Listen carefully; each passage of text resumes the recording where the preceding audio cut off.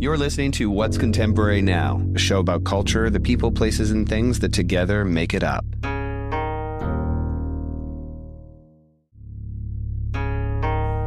Our guest today is known by some for his work with Rihanna, but known to most as the gray-haired denim daddy that trades in culture with fashion as its packaging. Mel Ottenberg is the stylist and former creative director of O32C, who today serves as the editor-in-chief of Andy Warhol's Interview magazine. An unapologetic lover of pop culture, his contribution to the industry very much feels uniquely his own. Given his self-proclaimed love of the high and the low equally, it comes as no surprise that his editorial offerings are often a collision of the two. He's a core industry member that somehow keeps the feeling of fringe culture alive.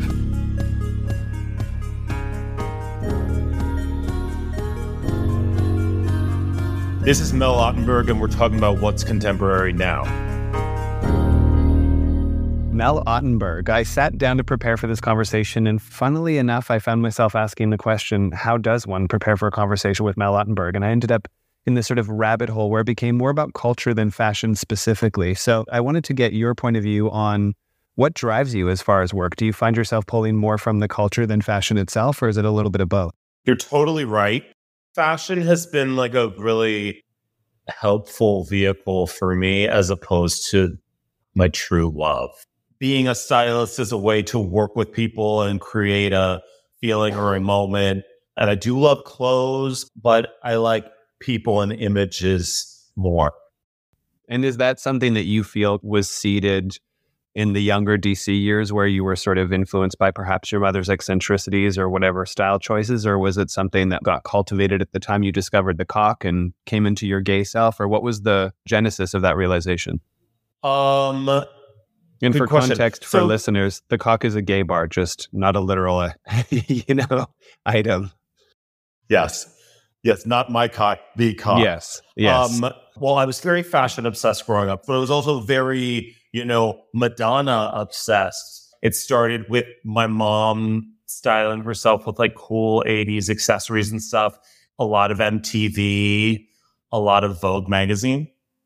I moved to New York 25 summers ago. I moved to New York in summer of 98. I was an intern at Marc Jacobs, and it was my first day, and I was lugging these boxes, and Robert Duffy, Marc Jacobs' former business partner, who was like a really famous fashion luminary type, he was having a conversation with a stylist. Unfortunately, I don't know who the stylist is. I've always wondered who it was. Anyway, the stylist was like such a queen. And I was listening to this conversation. I was like, oh, these people, these stylists. And he was so like, I just was like, I could never be a stylist. Like they seem so prissy and weird. And I don't know. It's just about being a designer.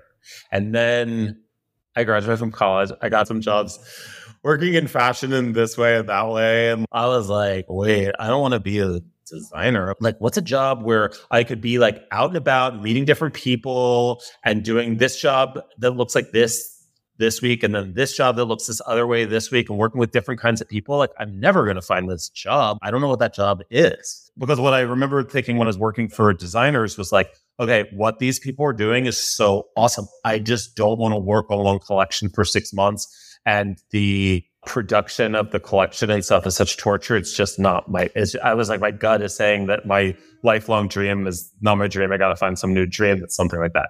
Anyway, so there was that. And then I'm in New York, and then I discovered the Cock, the gay bar on Avenue A, and the East Village bar scene. And I'm so into that. And it was such a big moment there that I just sort of showed up and discovered and was like, this is my scene. I love this. That's what I sort of was going to 4 or 5 times a week. I mean, I was going to a million other places as well, but that's, I think, what I remember the most. And I was also dressing for that sort of, it was like a real melting pot of like electro and 80s glamour, hillbilly style, high pop. It was just some crazy mix of all these things. And I just was in the right place at the right time, just being new in town and have this like new universe to be a part of that I was so into.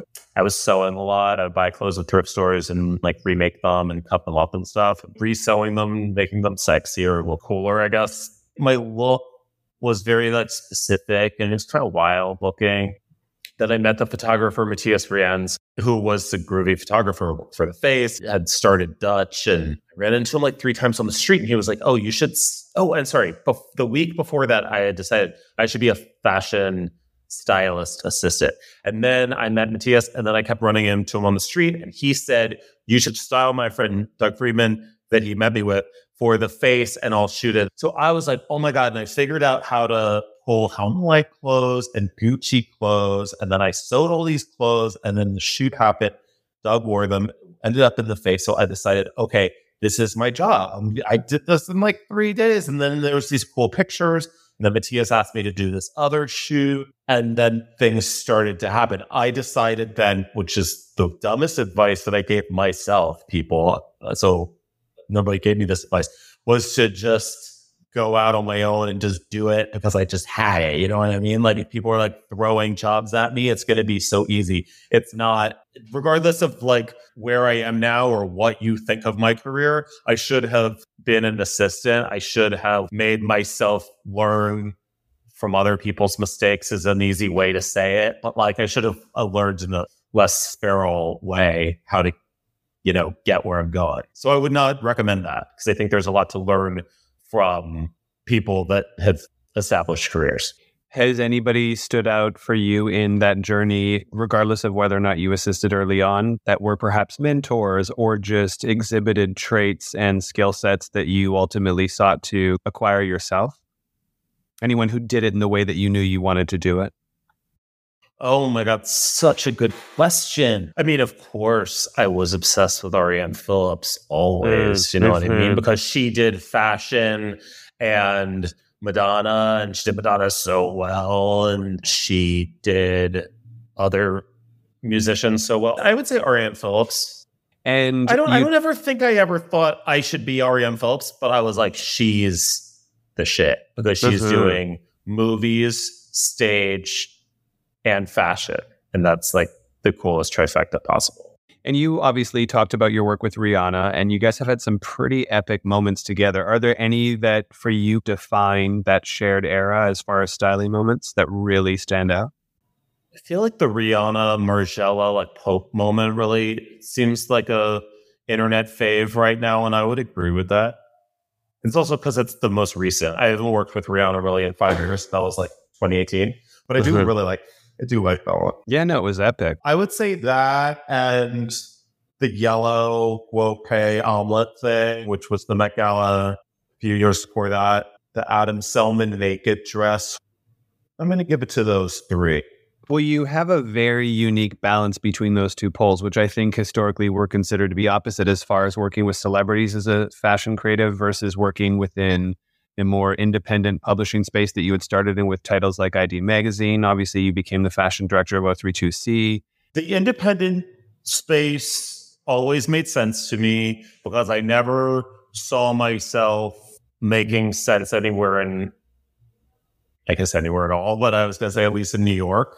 Certainly not in like a magazine way. And so I always sought out that indie stuff, but I did always like celebrities, and I've always gotten along well with celebrities.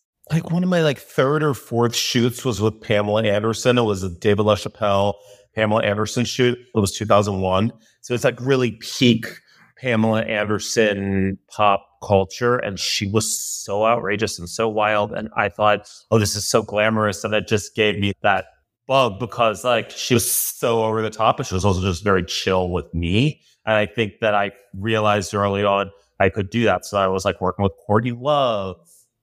Shit, I think these things just sort of happen. Like, Courtney and I had a mutual friend. I started working with Courtney Love. That was early in my career. And at that point, was there ever any type of conflict of interest or sense of criticism from the fashion crowd that you were doing all of that celebrity work, or was it already revered at that time? I never did anything in like the straight up celebrity way. You know what I mean? Like, I never thought of going to Hollywood and becoming a celebrity stylist that had 8 clients. That never interests me whatsoever. It still doesn't interest me at all. But I always liked working with celebrities. Like, I would do Charlize Theron Dior ads with them when I was just doing other weird editorials for Dazed Your ID or whatever. And I don't know, like, those things, they were fragments for a long time. Like, weird indie stuff, some big celebrity stuff randomly, but, a few times a year. And it took a long time for those things to make any sense together. Yeah, but they make perfect sense if you see the way they've culminated in your role today as the editor of Interview Magazine. It's kind of the home of that particular intersection. Yes. It's funny, when I got a phone call, I think I got like a DM or something, like a message like, hey, let's talk about Interview or something. I thought, oh my fucking God. I forgot that Interview was my favorite thing ever. It was the New York and the cultural universe that I looked at in high school and wanted to be a part of. And then by the time I moved to New York, it just wasn't the New York that I wanted to be a part of. It just wasn't. I don't know. It just wasn't on that tip, but it did help form me for sure. I got so much information out of it. Now it does make more sense. Yes. And, thank God. It's a little bit of a overly saturated subject when you talk about things like the role of a magazine today. But going back to your having been a fan of Interview as a publication back in the beginning, and then arriving at a point in your life where you're inheriting that particular role at a time where the climate within which magazines exist is entirely different. How have some of the ways you've had to kind of adapt your approach to print publishing changed during that time? Because you've been working with magazines for years already, and obviously it's changed throughout those years. It's really changed. Yeah. Well, I mean, in a way, I'm always thinking like, all right, the glory days are beyond us in publishing, let's say. So it's important to have a good time with what we're doing. It shouldn't be dreary or a drag. Print's dead, so let's have fun with print.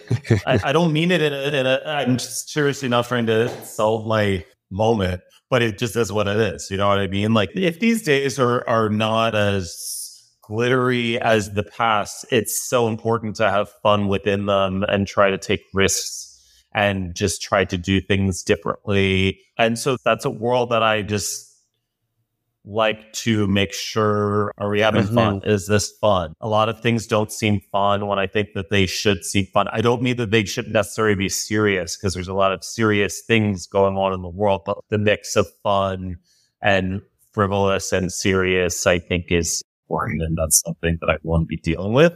I also definitely think that branded things have changed so much really in the last couple of years. And you can't fight that. You just have to be creative about it. If I spent time fighting that, I wouldn't have time to think creatively about branded stuff that I would have scoffed at a few years ago.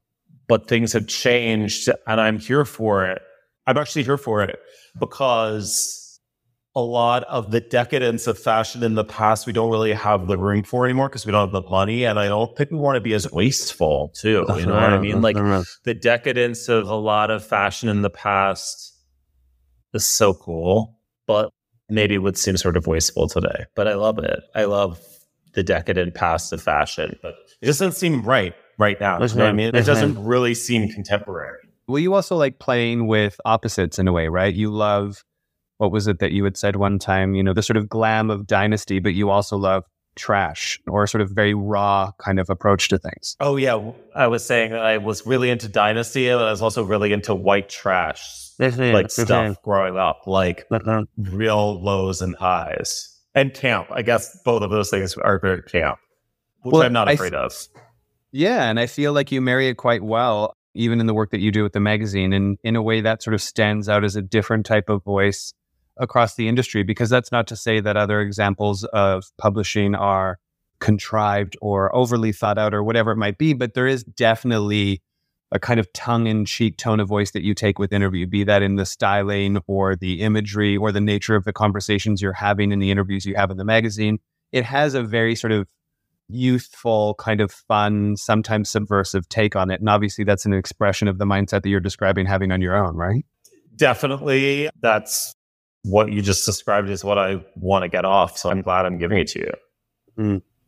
And youth culture is another thing that you are a huge supporter of. And that's not just in the nature of what it is you create in the work. It's also the way you staff the team, right? Making Dara Allen, who at the time was quite early on in her career, the fashion director, was a huge move. I know that you recently mentioned potential additions that also could come from that pool of youth and whatnot, just in terms of who you're looking at. But Can you talk a little bit about your relationship to youth culture and how you pull that into the kind of expertise of your experience working with the magazine and anything else you're doing? Yeah, I'm looking out in my office right now and I'm looking at the young people I'm lucky to work with, sitting around doing different things really well that I need. I'm old. I'm 47. I'm Gen X. I was reading this article in the New York Times about how everyone hates Gen X. And I was like, fuck, this article's so crazy. I don't does everyone hate me? I don't really hate being old, but it's just important to have the kids around, first of all, to listen to for ideas, but also to vibe off of and see if my ideas are cute for now. You know what I mean? I don't want interview to be something that is just for an industry, and I don't want it to just be something that takes itself too seriously. And I think that the origin story of interview is so interesting because there's all these kids that probably didn't seem to know what they were doing, and they're the idols of so many of us. You know what I mean? That created such cool stuff. But also, interview was always a mess. It was always sort of sloppy. It was always sort of thrown together in some way. You didn't know what you were going to get personality-wise from like one page to the next. It was really about the personalities. And there were all these conversations that were so fun and messy. And it was like Andy Warhol and this one and that one interviewing people at a restaurant. And they just are so exciting.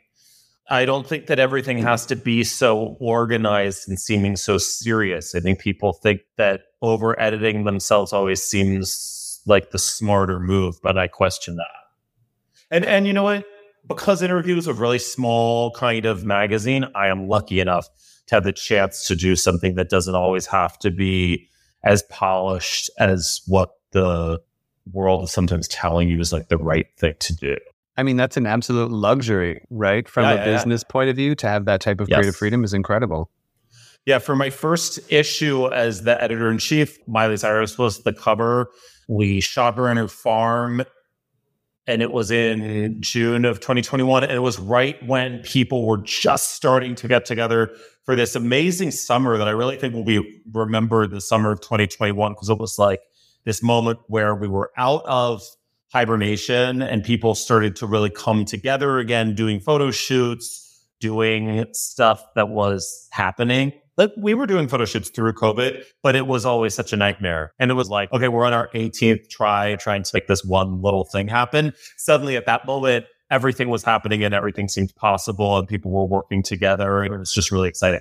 Anyway, we had this great picture of Miley topless as the cover.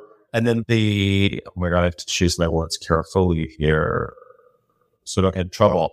I was censored, but I was not censored by the publisher or the president or anything, but I was censored by someone else. So I guess I will not mention.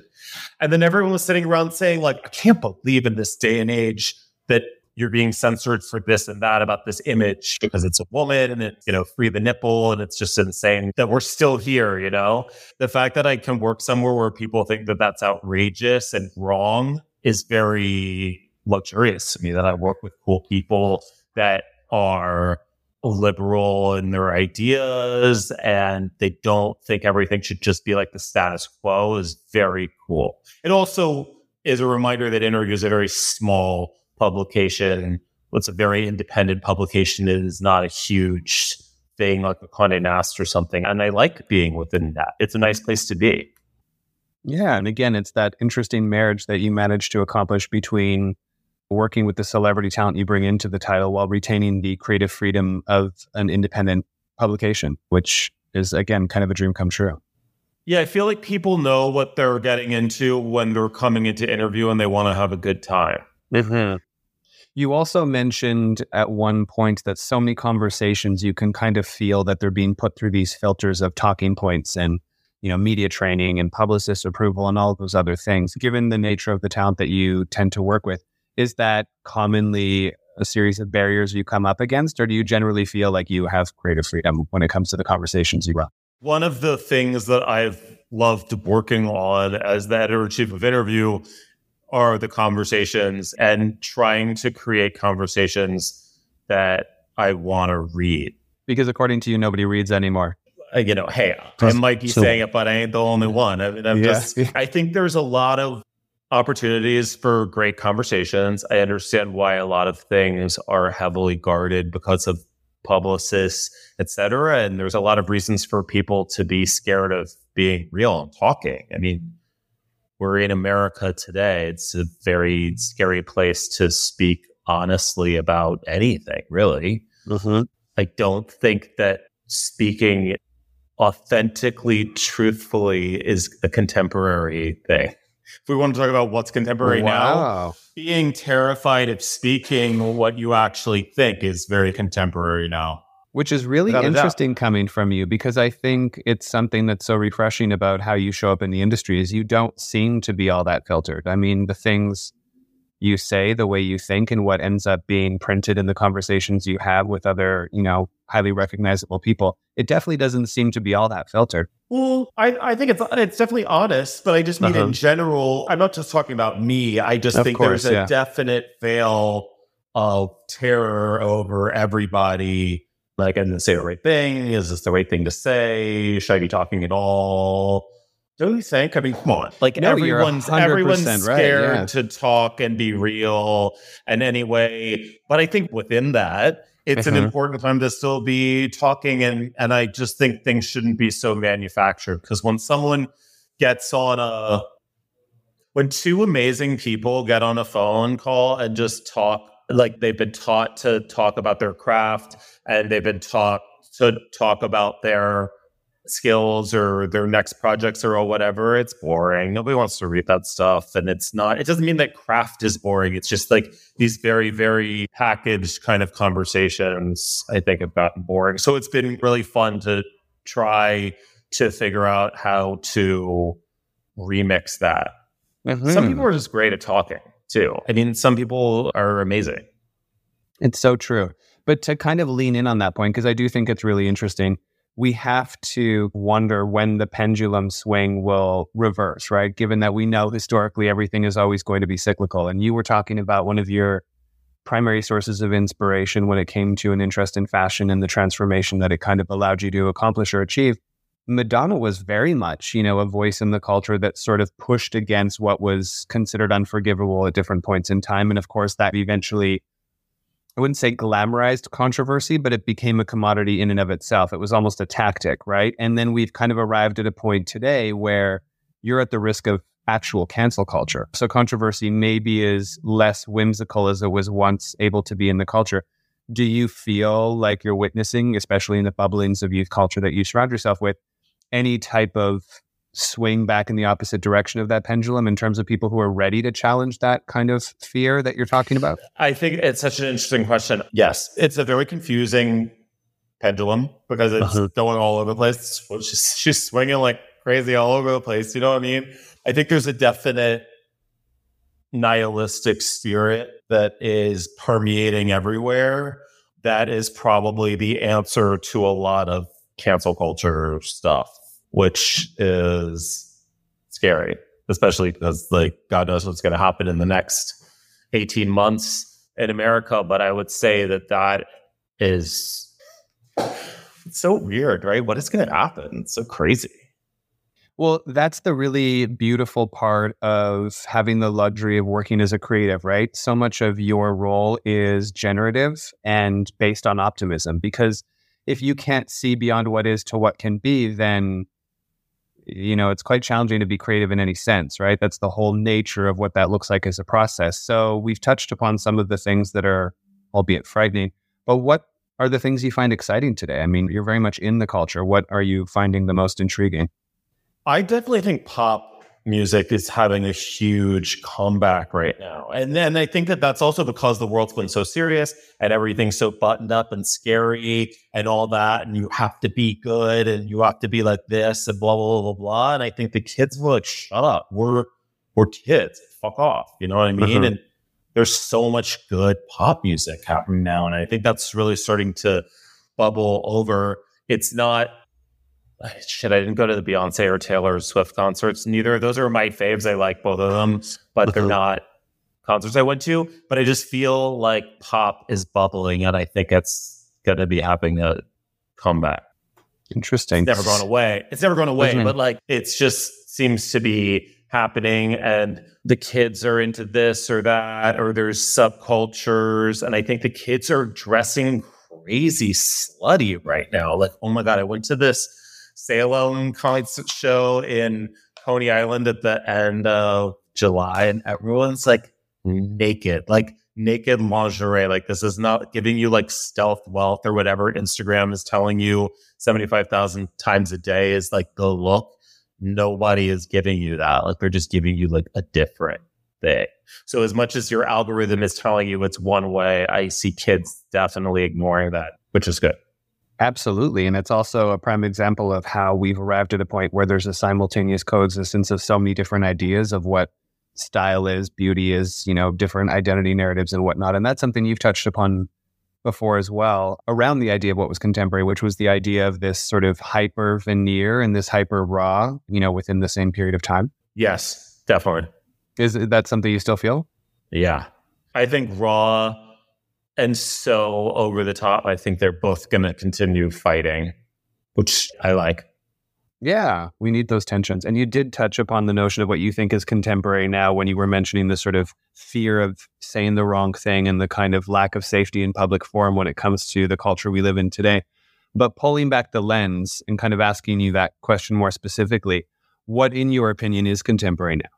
Okay, I'm definitely going to say that fear is contemporary now. I don't want to give any manufactured answer here. I think that fear is contemporary now, and it's so depressing. And I think it's really important to try to react to that for myself. All I can do is just say, for me, I think that fear and loathing is truly the most contemporary thing now. It's totally gross. It's totally real. We are all filled with fear and loathing for, this, that, and the other. And I think that like confidence and an open spirit for change is the only way past that, which I definitely think that Gen Z is so much nicer and seem so much more effortlessly cool towards one another. But if fear and loathing is what's really contemporary now, what I'd really like to see is whatever comes past that. I also really think that it's exciting to see whatever is coming past that is not retro. I think we're about to really be going into a big 80s moment. Like 80s seems to be like the thing. How is that the one fucking decade that will never die? I mean, I just can't so understand. Funny. I was talking to a kid in my office about this, who's like 22, and I was like, look at all these TikToks of 80s stuff. And I was thinking, like, why now? Mm-hmm. We neither of us we don't have a good answer. We're just looking at our algorithms, talking about it. But anyway, unfortunately, I think I'm going to go with fear and loathing. People have good reason to be scared. And also people that work within the fashion industry, which is something that you cover really well in this podcast. Like, there's plenty of reasons to be scared. There's plenty of reasons to give really good responses that sort of sound smart, but are also going to sound like what everyone else is saying. It's the easier, softer way. I mean, you're wrapping. Right? I mean, like, meaning last year made us really, there's a lot of good reasons to be scared of doing the wrong thing or making the wrong moves. But I do agree with your notion that despite the fact that those things are all true, there is a very promising sort of emergence amongst younger generations in terms of their psychology and the culture that they represent amongst one another and how that will ultimately kind of change things over time, which is great. I feel like people are calling bullshit on that and that things are going to change. It's going to be a really difficult couple of years worldwide and in America and stuff. There's so much upheaval going on, but the idea of what is contemporary now will continue to shift. And yes, there definitely is a vibe shift that seems like light at the end of a long tunnel to me. Gorgeous. Thank you, Mel. You're so welcome. Thank you. It was so lovely to talk to. Thanks for listening to this episode of What's Contemporary Now. A special thanks to our show's producer, Cheyenne Asadi, who makes it all possible. Original theme music by Joseph Top Miller and Chase Coughlin of The Black Soft, and visual design by Aaron Marr and Graham Prentice. Subscribe now to be the first to hear new episodes, and for more content, follow us on Instagram at What's Contemporary or visit us online at whatscontemporary.com.